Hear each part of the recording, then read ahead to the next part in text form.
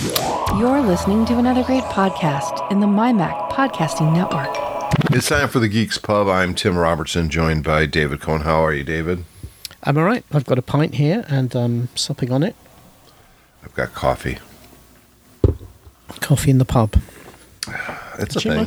Most pubs in Britain now do serve coffee. Well, of course. Why wouldn't you? Nectar of the gods, brother. Yeah, well, yeah, don't get me wrong. I'm a big coffee drinker, but certainly when I was growing up, that's not where you went to get coffee. Mm-mm. Well, actually, you couldn't really go very many places when I was growing up in Britain to get coffee. You get the occasional Italian cafe that had a proper espresso machine, but in the 70s and the 80s, if you asked for coffee somewhere, you often got instant. It wasn't really a thing until kind of the 90s when coffee shops started to come over here. Yeah, well, that's the same time for here. I mean, it kind of started in the Seattle area and it spread worldwide really quickly. Yeah, because thank it turns goodness. out people like coffee. Yeah, shocker. It's weird. I'm selling cars, same brand, just different dealership now, here in my hometown. And I've had people come in that I actually knew, which generally didn't happen at the other dealership. Yeah. And had a person come in. I'm not going to say any names because he actually listens to the show.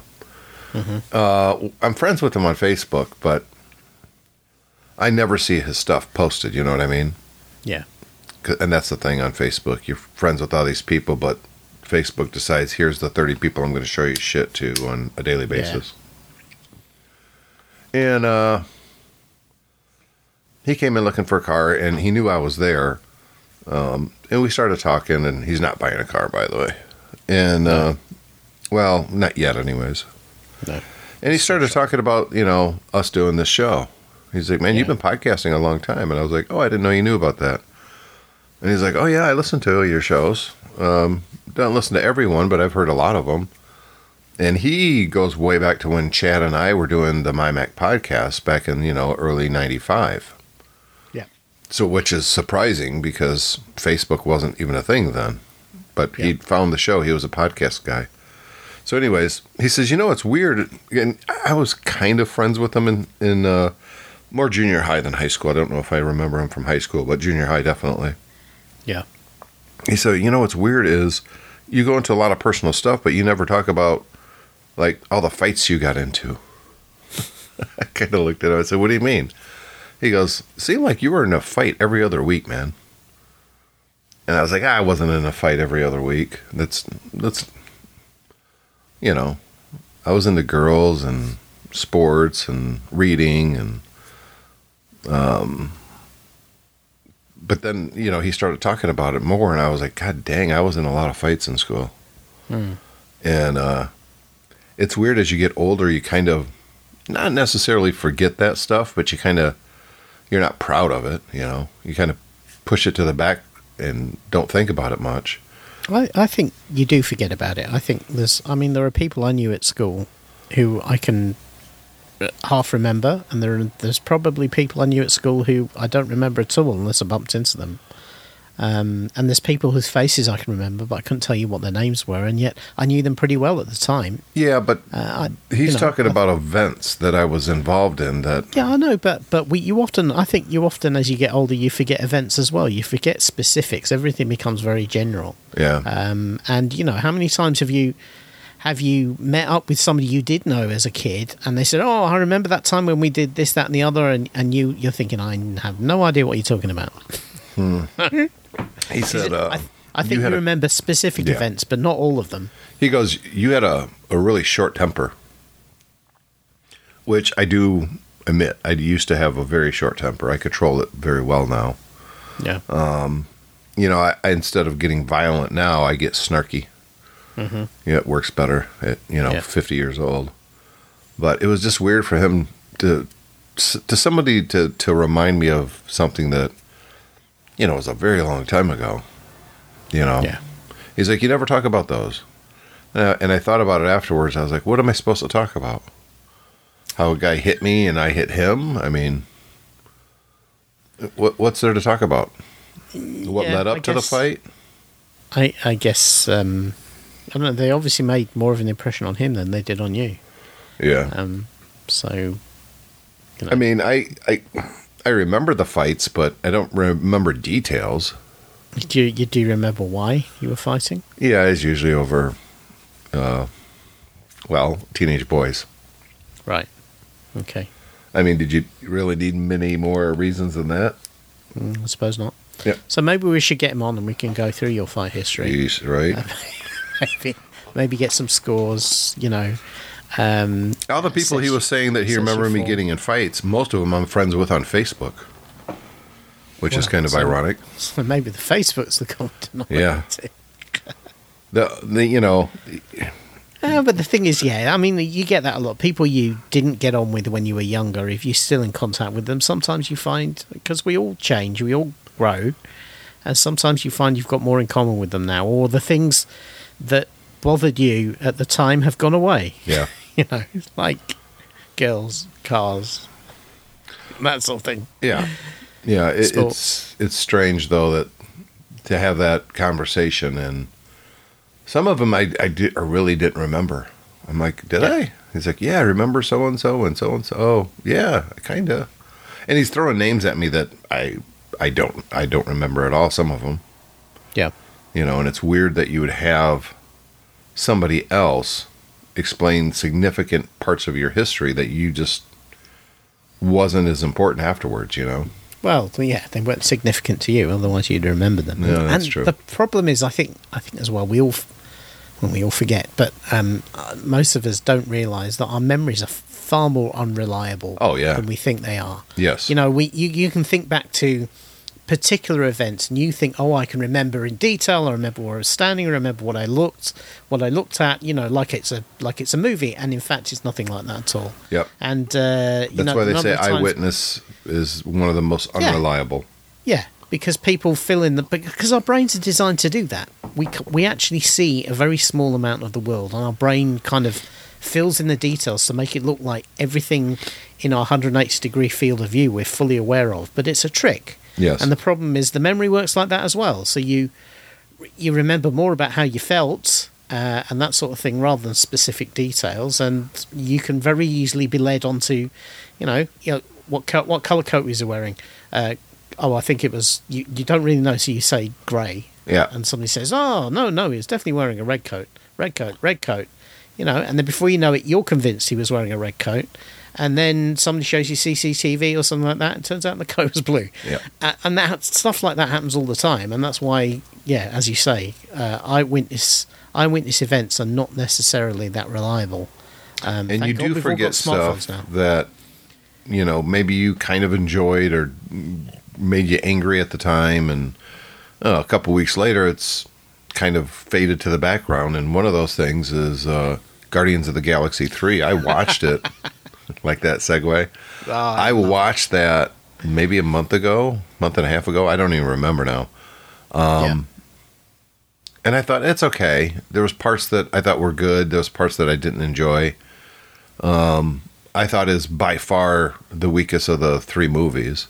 I can see that one. So I'm not sure would I agree with that? I know to me it's a movie of two halves. And there's a wider point here, which is this year in particular, maybe last year as well, and maybe this is a post-COVID thing, just the buzz around movies is not happening.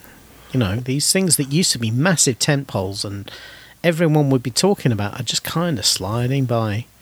You know, and I read up the reviews of the Guardians movie after I saw it, and most of them were pretty positive. I'm not sure I agreed with some of them. So I watched it this week, and so it's very fresh in my mind. And here was my impression of it. I hated the first half.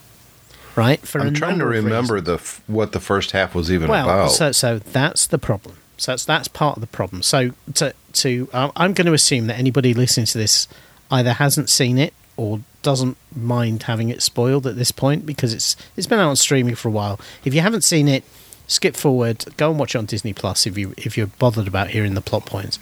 But it starts out with they're on Nowhere, which is where they live now, which is the alien Celestial's head. Yep. And they're kind of doing their things, trying to fix it up. Star-Lord is still drinking heavily because he's still depressed about Gamora. And then this golden guy comes flying in and smashes the pace up, and he's trying to get Rocket, and he shoots him.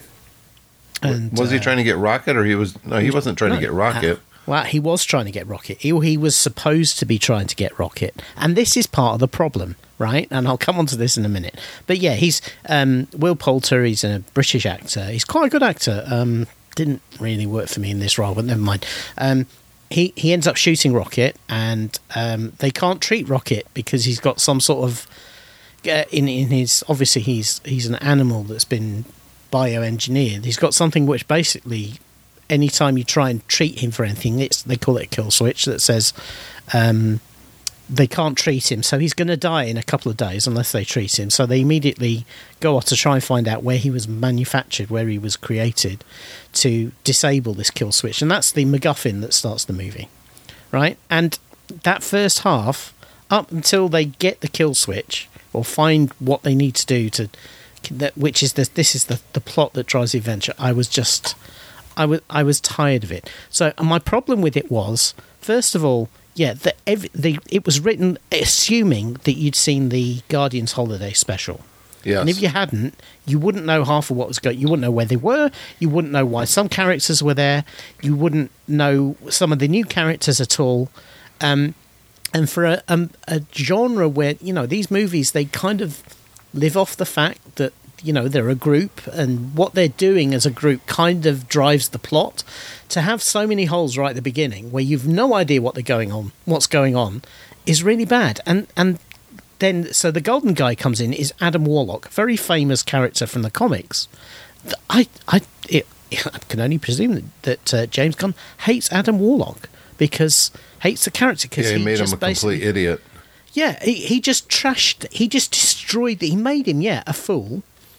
But more than that, if you've not seen the previous movie, you will have no idea why he might have a beef with the Guardians. You did, and you thought maybe that's why he attacked them, because he had a beef with the Guardians. In fact, they were being employed by Rocket's creator, and that only comes out later, and it's not really clearly explained, so you don't really understand why he attacked them in the first place. And the whole thing just comes across as, oh, we needed some lazy way to get the plot going, and this was how we did it.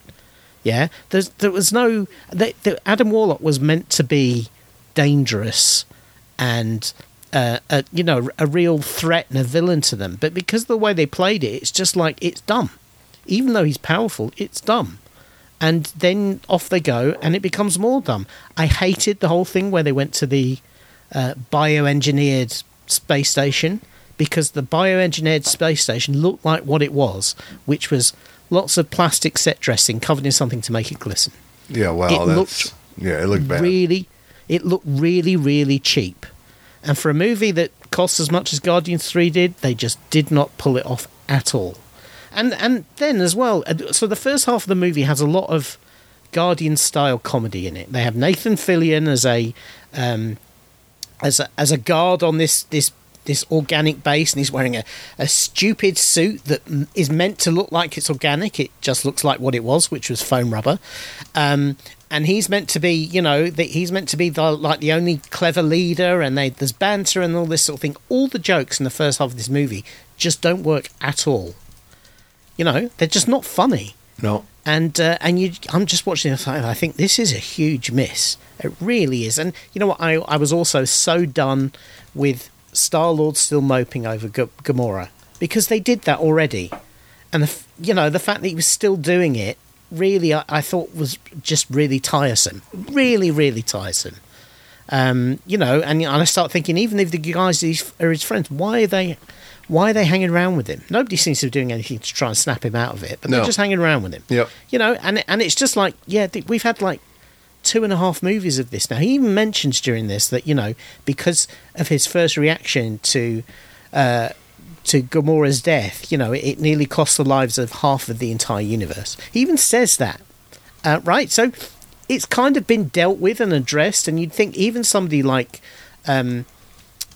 Peter Quill would have had enough emotional growth. He is a grown man after all, to recognise that that was a bad reaction and to kind of pull himself together over it. And instead they just play it like, oh no, he's a lovesick puppy, can't do anything. It was just bad.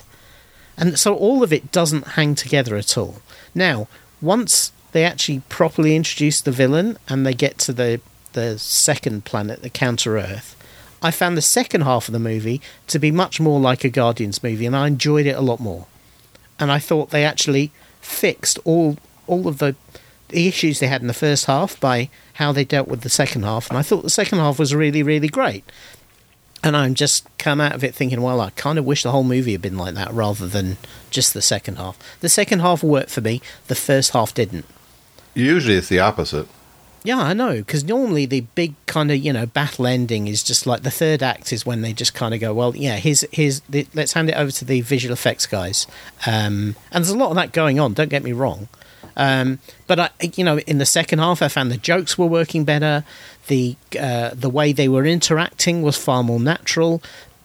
Quill at this point drops the whole, I'm sad about Gamora thing and kind of moves past it, and the movie becomes far, far better for it. And they also start, dealing with, well, for a start, in the third act, Rocket is back up and running again, which means that he's now part of the cast because he spends 2/3 of the movie not being in the movie. I found it worse. And I thought that the villain, the High Evolutionary, was excellent. One of the best Marvel villains I've seen in a long time, because there was none of this, let's make him slightly redeemable, let's try and get behind his motivation so at least you can have an insight. He was just a crazy bad dude. And sometimes that's what you want in an epic movie. And he was completely and utterly horrible and irredeemable, and played like that. Not played with a lot of. He was played with nuance, but there was no attempt to try and give his perspective or anything. Just everybody thought he was a colossal dick, and even the people who worked for him wanted to kill him. Yep. And I thought, yeah, that works. That absolutely works. So normally the Marvel villains are very, very generic. And this guy I thought wasn't. And I thought, and I think he demonstrated some real threat. And I liked all of that. I liked how they brought the rest of the crew together at the end. I even liked how they kind of, closed it off to say, right, we're not going to do any more Guardians movies like this because everyone's going away. I liked all of it. I just thought the first half was absolutely appalling. And it was like two different movies. It was kind of unforgettable for me. I agree with you that they did a complete disservice to Adam Warlock, because in the comics, Adam Warlock is this very wise sage. He's created as a counter to Thanos. And because in the comic books, in the Marvel Universe, Thanos has basically had 4 major arcs, and he's the same Thanos most of the time. He wants to kill half the universe, or he's a servant of death, and Adam Warlock lives in the Soul Gem. And it's a whole universe within the gem, and that's where he comes from. But regardless of his origin, he's a very mercurial. I can't say that now. Yeah, mercurial. Mercurial. He's always kind of aloof, but in an intelligent way. And in the movies, he's just kind of this child. He was made a MacGuffin. Yeah. We don't get to understand. I mean, for a start, I'm thinking, well, where did his powers come from? The other Golden Lady grew him out of a case. We saw that at the end of the Guardians 2, but we don't understand how he got his powers. I'm looking at thinking, crikey, if she could create a guy like that with all those powers, why didn't she just do that before? Then she never would have had any problems dealing with the Guardians. Yeah. We don't understand what his powers are. No, he's just powerful. He's just powerful, so we don't know how much of a threat he is. We don't understand anything about his motivations because he doesn't really have any.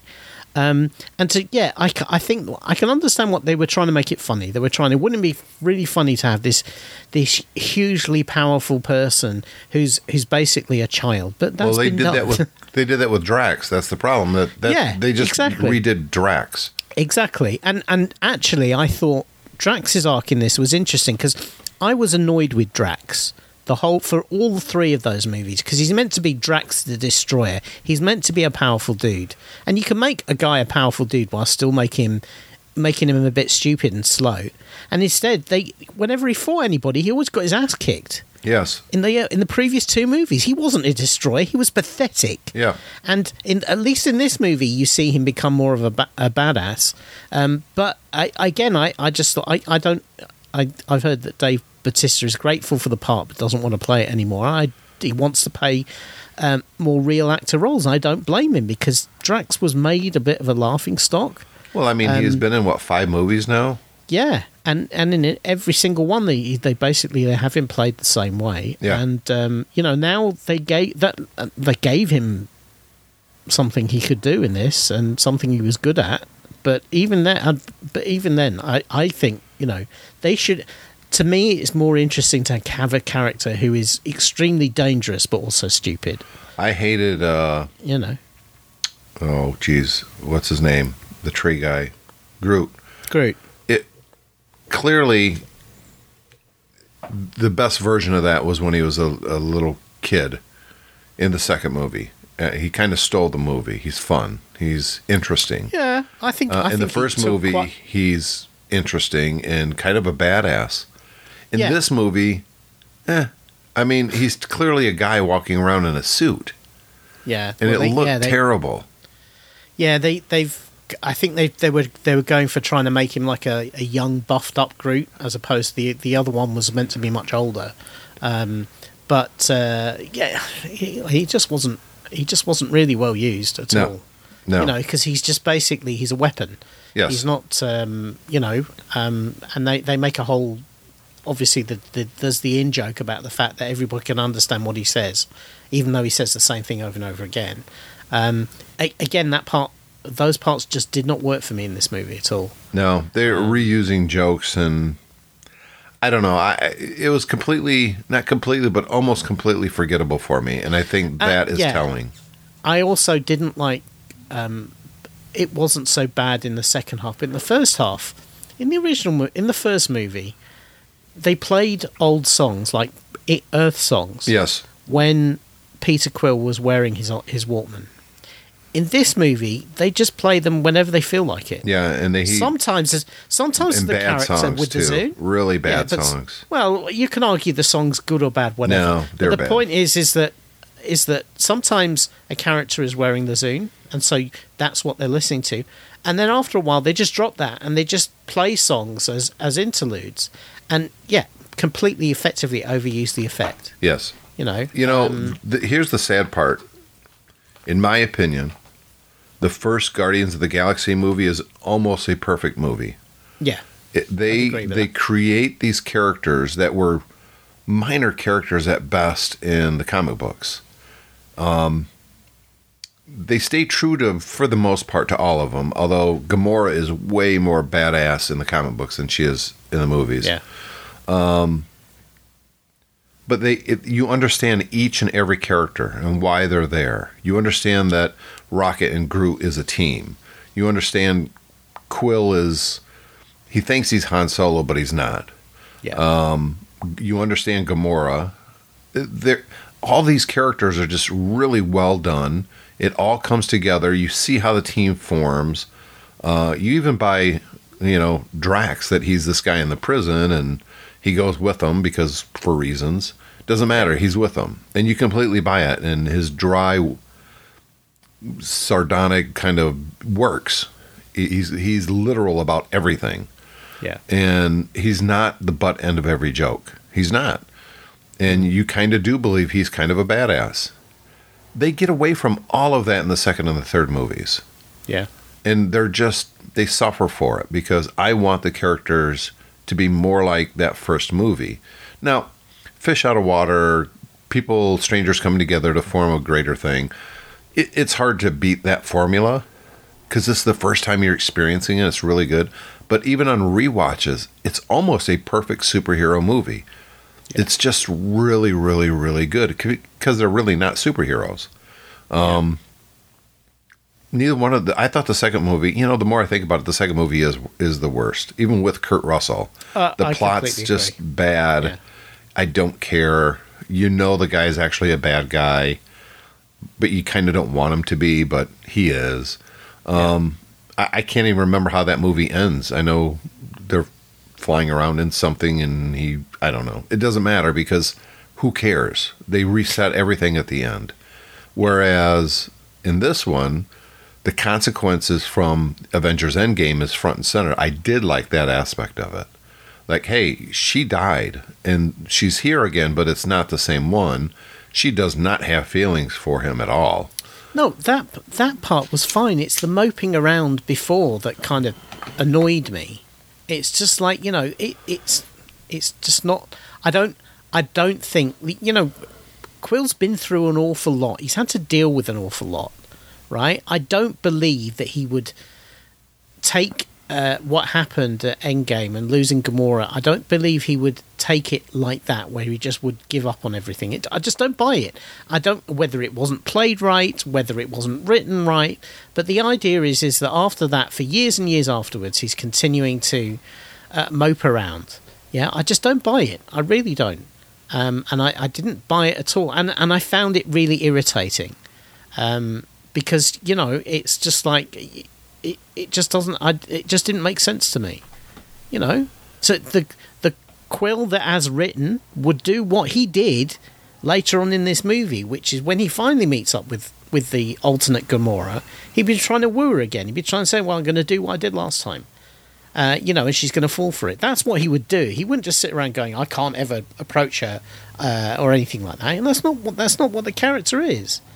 The character is always, and he does, in other aspects, he does it in this movie, which is, I've got no plan, but I'm going to dive in because I always luck out. The thing is, he is a very weak character. Now, I don't mean that by physically, although he is, and he doesn't have any powers. He's not really a brilliant tactician by any stretch to imagine. He is kind of an idiot. He does win by more luck or those around him than anything else. Yeah. But he's weak, and I kind of do buy that he would be mopey like this. Because he didn't have he didn't grow up properly. He grew up with these fucking pirates, and then he kind of goes on his own, and things kind of work out, and then he finally falls in love, and she's ripped away from him, and then there's a living reminder of her right there. It's the same woman, but it's not. So I actually kind of did buy that, because he isn't one to put stuff to the side. He never had to deal with loss before. Right, so I kind of buy it. Yeah. The point is she's not right there, though. She's nowhere there. And so, it would... Devastating it is, most people would find a way to move on from it, even if they were hurting inside. And he doesn't. And I didn't buy it. And the problem is... I don't know. There's a lot of people that do turn to booze and stuff when something bad happens. But I kind of bought it for this holiday special, but I expect, having done that, I expect them to have moved on. I agree with you there. The holiday special was the perfect place to deal with it, and they kind of did when they go get Kevin Bacon and all that. And they had the big musical number. That was brilliant, by the way. It was, but that was again, so good. I have a real problem, and we're going to talk about Ahsoka in a minute, and it's the same sort of thing. I have a real problem where they do a big tentpole and they assume, everyone will be caught up on the stuff that happened before, right? Especially when you're talking about Guardians of the Galaxy 3. A lot of people will go... I saw Guardians of the Galaxy 2, so this is the sequel, so it follows on from there. And then they're going to go into this movie and go, there's a whole load of stuff that's different here, and there's no explanation for it whatsoever. And the explanation is you had to subscribe to Disney Plus and watch the holiday special. I don't think that's good enough, frankly. Well, I don't know if the holiday special had anything to... You had to watch Endgame. No, you also had to watch the holiday special. Why? What's in that movie that does? You wouldn't know why they were in nowhere. You wouldn't understand why Kraglin was struggling with the arrow. You wouldn't understand who the hell Cosmo the Russian dog is. Well, yeah, that's not true. You wouldn't understand all of that, and it's just like you're taking a whole load of characters who people think they know. And remember, the last time we saw those characters was in if you have been to other Marvel movies, was in Thor: Love and Thunder, where they were still living in a spaceship, and all of a sudden they're in this new place with all of these people they're responsible for. See, I forgot about them being in Thor: Love and Thunder because that was such a garbage movie. Well, yeah, but the point is that I don't believe you service the audience by assuming they know everything. It's a typical comic book mistake. Oh, assuming you know all the backstory. Yeah. You know, and all of that. I just don't think it services the audience properly, and I don't, you know, you and I disagree on this. I know we've disagreed before, but I don't think you can build these movies exclusively for the fans. I think you need to make them accessible enough. Yeah, if they just simply did, in the previews, a catching up. Yeah. That would be, I mean, the first 2 minutes of the movie is previously. Like, they do that on TV shows. Why can't they do that in a movie? Or have somebody, have a narrator. Yeah, you know what? The way I would have done it, I would have had the Russian Cosmo dog narrate the thing. That would have been introduction. Good. That would have been fine. Mm-hmm. And then we would have known. And then it would have been, okay, it would have taken 2 minutes. Yep. Yeah, and then people would know. Otherwise, and that's part of the problem, is that, you know, we're in this place and we're just trying to figure out why they're here. Why are they suddenly living in this head? Why are there so many people there? Are they responsible, or are they just living there? Because you don't know that unless you've seen Holiday Special, right? They seem to run the place, maybe, I don't know. Oh, here's this guy attacking them. Where the hell's he come from? What's his problem? There's so much at the beginning where you're thinking, I don't understand what the hell's going on. And all of this stuff is meant to motivate the plot, and if what's driving the movie is stuff where you go, I don't really understand what's going on, you're not going to care about it. If you don't care about it, you're not going to enjoy. And that's what happens. That's exactly what happens. Is basically the first half of the movie, people don't enjoy it because it's hard to care about any of it. Then by the second half, right, all of a sudden we've now got proper motivation. We've seen what Rocket went through under this guy, and we've seen what he did to his friends, and we've seen how truly awful it was for him to elevate a creature into intelligence, yeah, and then basically treat him like garbage, like he's a machine. Yeah. We saw all of that, and we're immediately thinking, wow, he's a bad dude. And the more we see of him, and the more we realise that he's not doing it for some higher purpose. He's doing it just because he thinks it's fun, right? And then when we start to hate the villain more, empathise with Rocket more, and then we're behind the team kicking the High Evolutionary's ass. At that point, we're going, you know, this is a bad guy. This is where the Guardians should be doing. But it takes half the movie to get there, and that first half is just garbage. Yeah, it's pretty bad. Like me, you've only seen one episode of Ahsoka. Yeah. Which is kind of ironic because there's 4 episodes out now, and it's not that I don't care. Number one, Cole and Julie are watching it with me, so we all have to be together to watch it. Yeah. But there's been opportunities to do so, and none of us have chosen to do so. I thought the first episode was okay. I've seen everything Star Wars up to this point, so I know the backstory from Rebels. I know all of it. Yep. I know what happens at the end. I know this is a direct continuation of Rebels. That's not necessarily a bad thing, except it kind of is. Well, so yes, this is my problem. Well, not really a problem, but I understand your reaction to it, because obviously you mentioned to me a couple of weeks ago that you'd seen the first episode and you thought it was okay. And I thought, oh well, that's kind of disappointing, really. Now I think I stopped watching Rebels at the end of season 2, so I'd not seen the final 2 seasons. So I decided before I watched Ahsoka, I was going to watch the final 2 seasons, so I was caught up, because I knew that Ahsoka is about the search for Ezra Bridger. And having done that, and I literally watched the last episode of Rebels and then immediately watched the first episode of Ahsoka, it absolutely fits. This is a sequel to Star Wars Rebels.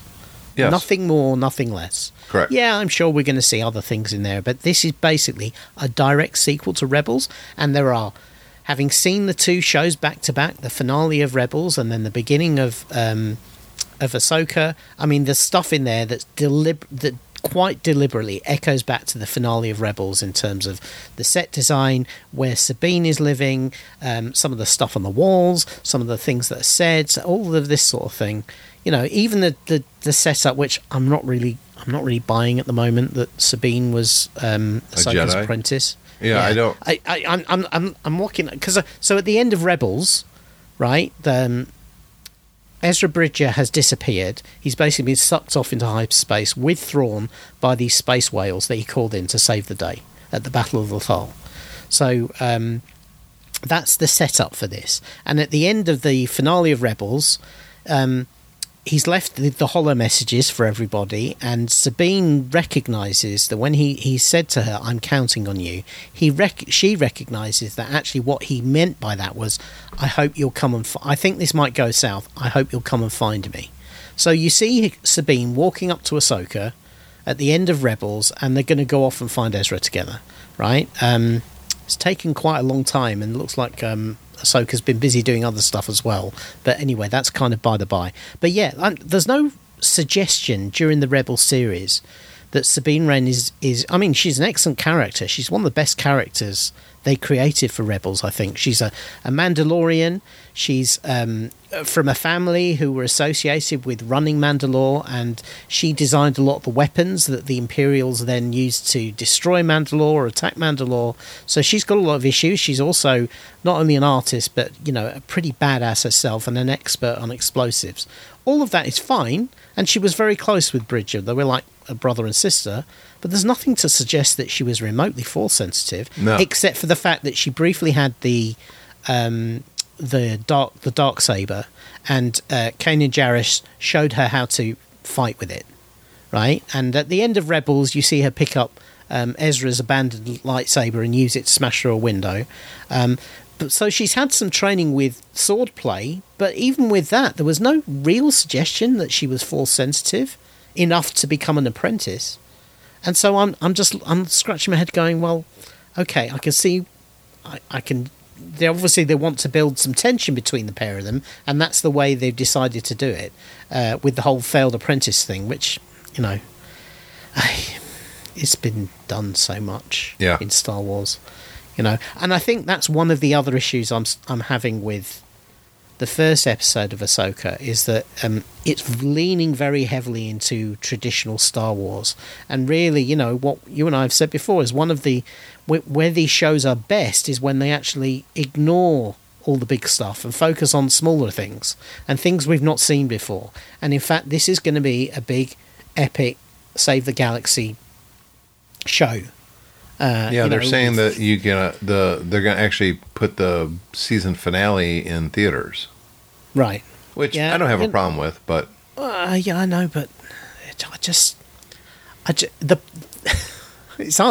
hard to understand the motivation behind somebody like David Filoni, who works so hard to do different stuff in the Star Wars universe, to find that with the last couple of things he's doing, it's going back to be the traditional thing. You know, and he's not But what's he really done differently, though? When you get right down to it, well, he took Boba Fett, which is the Mandalorian.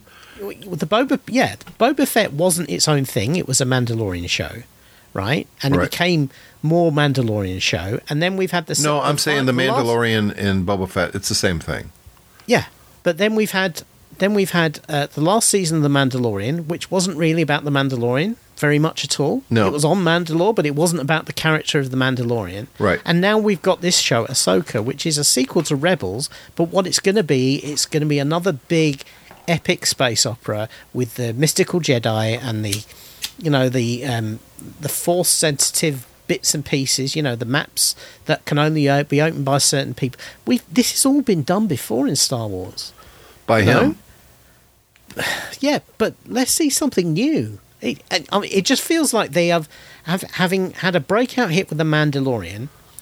Yeah, they are now veering back towards the traditional Star Wars tropes. You know what I feel like they're doing with all these building different up for movies. Yeah, they're building up to an Avengers type of event in Star Wars, where you get Mando and CGI Luke and Ahsoka and Edger Bridger, and they're going to go after. There's a big baddie coming, and they need all these Jedi, and this is how they're and warriors. You know, the difficulty we've got is that, and is a real becoming. You could forgive the Mandalorian because the scope of it was much smaller, but now we've got Obi-Wan and we've got this.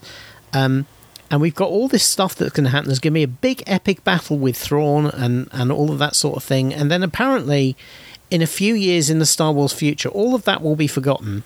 And when the new what they call the First Order starts to rise again, everyone will go, ha ha ha! We defeated the Empire. There's no chance of them ever rising again, and won't take it seriously. And you're going to think, hang on, there's going to be a big problem in the middle. Where the Empire is at risk of taking the galaxy over again under Thrawn or whatever, and Jedi are there and all of these sorts of things, and then in a few years' time everyone's going, the Empire will never rise again, and all the Jedi have gone, and nobody's seen any of them since, and the problem is it doesn't fit. Yeah, and the problem with that is they set these TV shows before the latest movies. Between the movies, yeah. It was a mistake. Right? It was a mistake, and the problem is the bigger they make them, and the more Star Warsy they make them in terms of basically. I mean, you can see the way it's going. Ahsoka's going to be a big Jedi show. Yep. Big stakes, threat of the Empire. It's Star Wars all over again with different characters, and the problem is we know that doesn't fit with the universe they showed us to in one good and then two not so good movies. Yeah, two terrible movies. Yeah, I agree with you, but in some respects, I try to turn a lot of that off and just enjoy it for what it is. Well, yeah, at the end of the day, it's just Star Wars. I don't want to give the wrong impression. I've got to say that actually, having just watched Rebels, which was a show I really quite liked, I'm really kind of digging that all of these characters are back again. That there is a prequel problem here. I think Rebels was not that popular a show, and it was quite a while ago. So I think a lot of people are going to be watching this and will have forgotten half of what's been going on. And the intro crawl basically told us very little.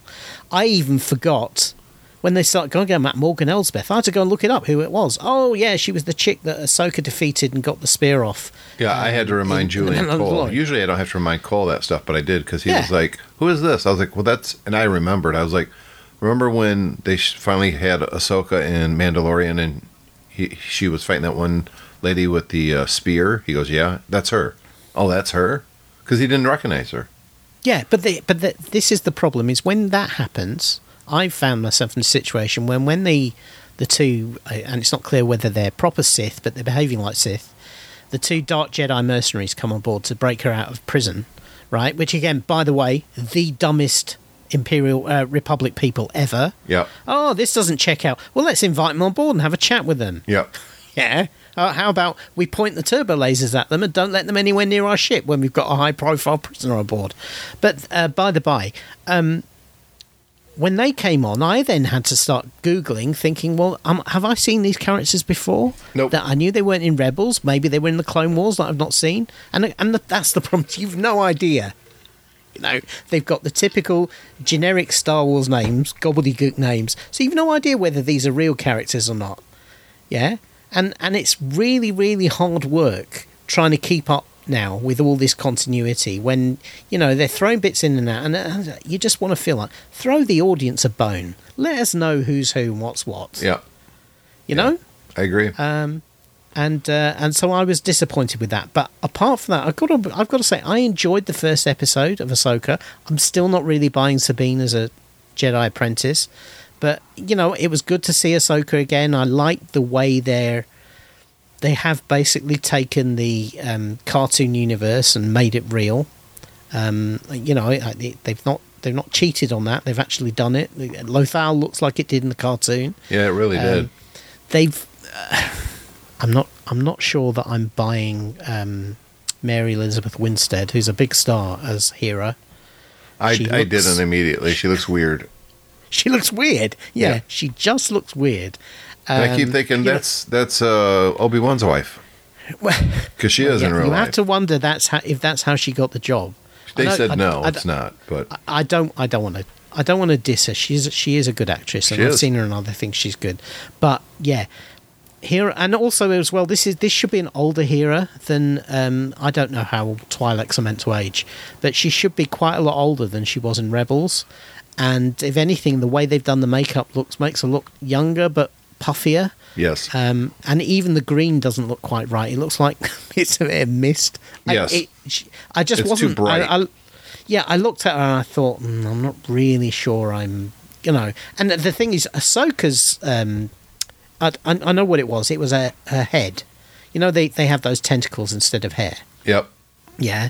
Her tentacles look funny. Well, they don't move or anything. They don't look like they're actually part of her. But also, they don't look kind of real. Whereas actually, what they've done with Ahsoka's is actually quite good because it has texture to it. Correct. And it looks older and it looks like it's real, whereas actually hers don't. I think that was the problem. And maybe it's a CGI or makeup, a makeup problem they've tried to fix with CGI, but they are not pulling it off. No, I agree. At the moment. I'll be interested to see in the future episodes whether I buy her as the character, but at the moment I'm not.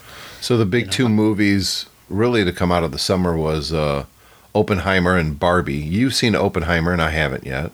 And I've seen Barbie and you haven't yet.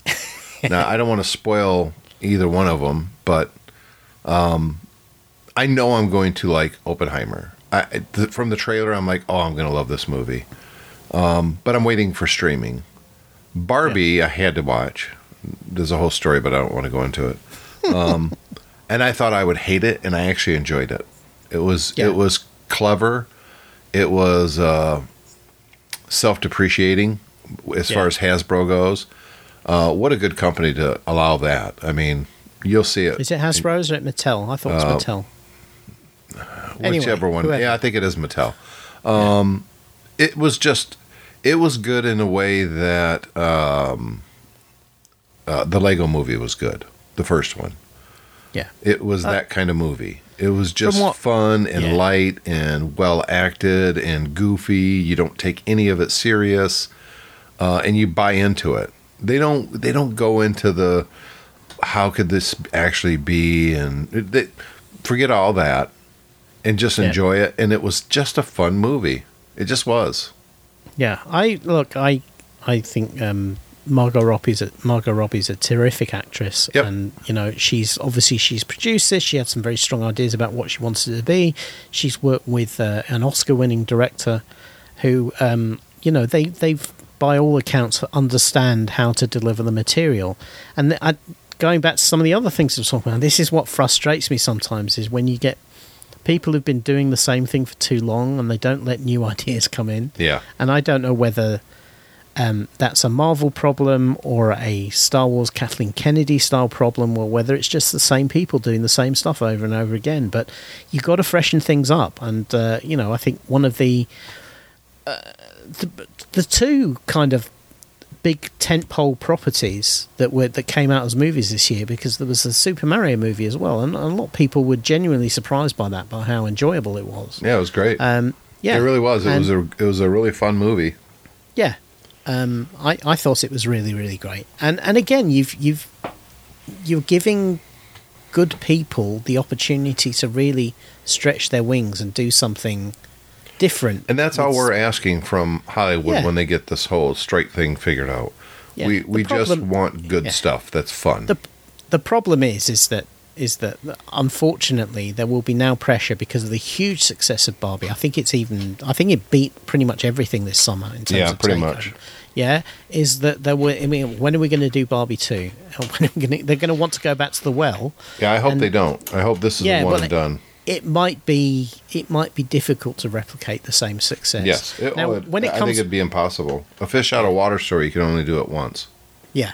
Well, now when it comes to and we saw that with the Lego movie, where the first one was brilliant, the second one really wasn't. Yep.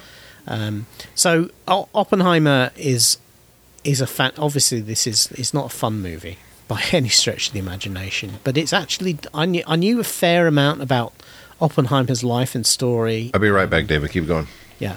I knew this is not just about the development of the atom bomb, which he was instrumental in because he led the project, but it's actually about his whole life and what happened to him after, when he was effectively drummed out of having anything to do with atomic energy. In the movie, they make a big play of why that was done. It was done for personal reasons. That is an angle that was taken by their biographer they based this movie on. I'm not sure if it's quite as cut and dried as that, but definitely what they do here is Cillian Murphy, who plays Robert Oppenheimer, really nails the part. He nails the character.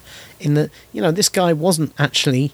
He was brilliant, and he was able to do brilliant things, but he wasn't actually that nice a guy, and he made a lot of mistakes that came back to haunt him, and people were able to exploit.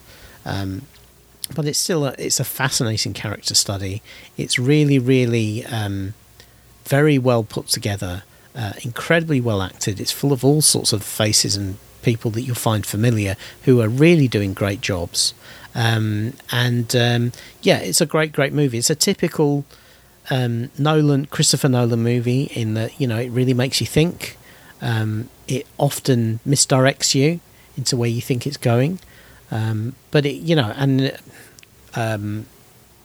I think one smart thing they did is they didn't, when it comes to actually seeing the explosion of the atom bomb, which obviously is a pivotal scene in the movie, they did it very, very, almost in an abstract way, rather than doing it in a full-on CGI, let's really show what an atom bomb looks like way, which I think is right, because it then brings across more about the emotions that seeing what they'd achieved generate, rather than actually the spectacle itself. So, and to anybody who's not sure, this is not a movie about the development of the atom bomb. It is about Robert Oppenheimer, which makes for a more interesting movie, to be honest. Because it's much more about the ramifications of what they did, and the how it was inevitable, and how everyone had to race to do it, and yet a lot of people had some qualms about what they were doing and what would happen afterwards, and it's just really, really well done. It's very, very enjoyable. On an intellectual level, it's not, as I say, it's not really a fun movie by any stretch of the imagination, but it's really good.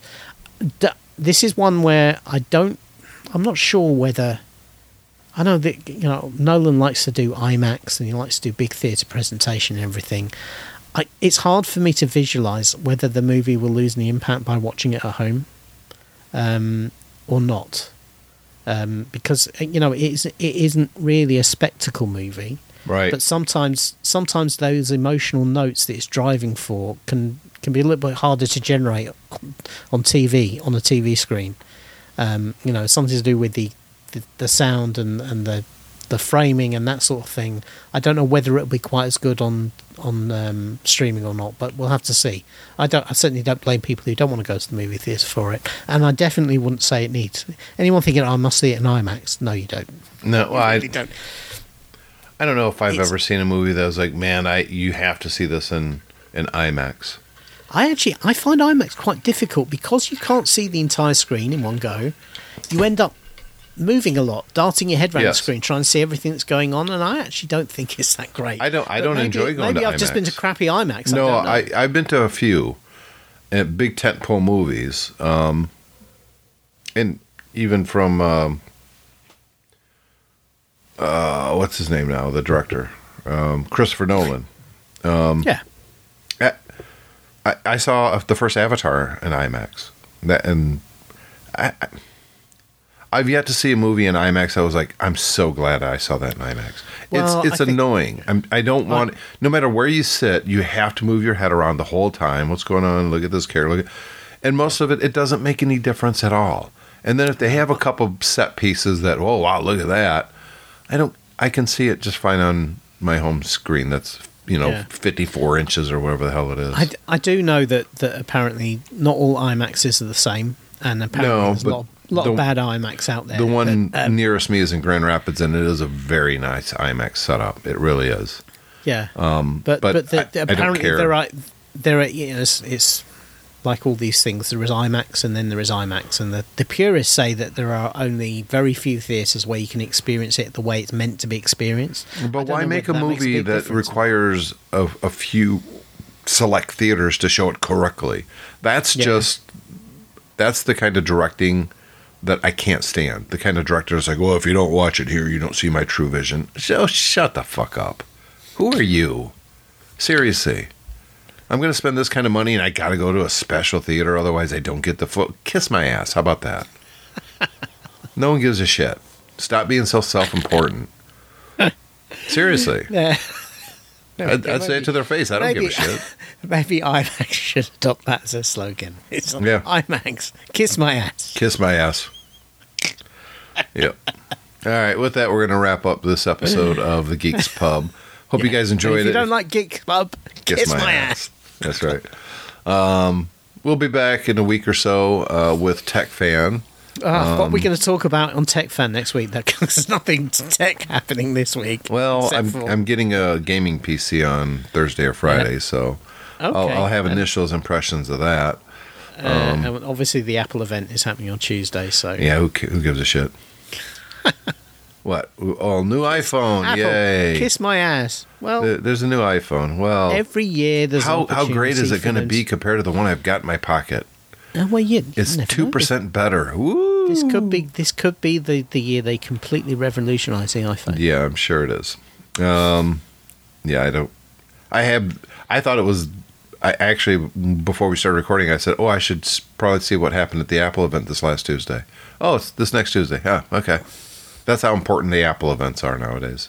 Who cares? You're just a jaded old man, Tim. No. I just want something new and different, and I'm not getting it. It's frustrating. All those punches you took to the head as a kid have all those fights. Mostly in the eyes and the nose. And have impaired you. Yeah. That's what it is. You're a broken man. Broken. Kiss my ass. Kiss my ass. I would put that as the name of the show, but probably wouldn't work. Yeah. Open Barbie is what I'll probably use. Yeah. All right, man. I will see you next week. See you then. Bye.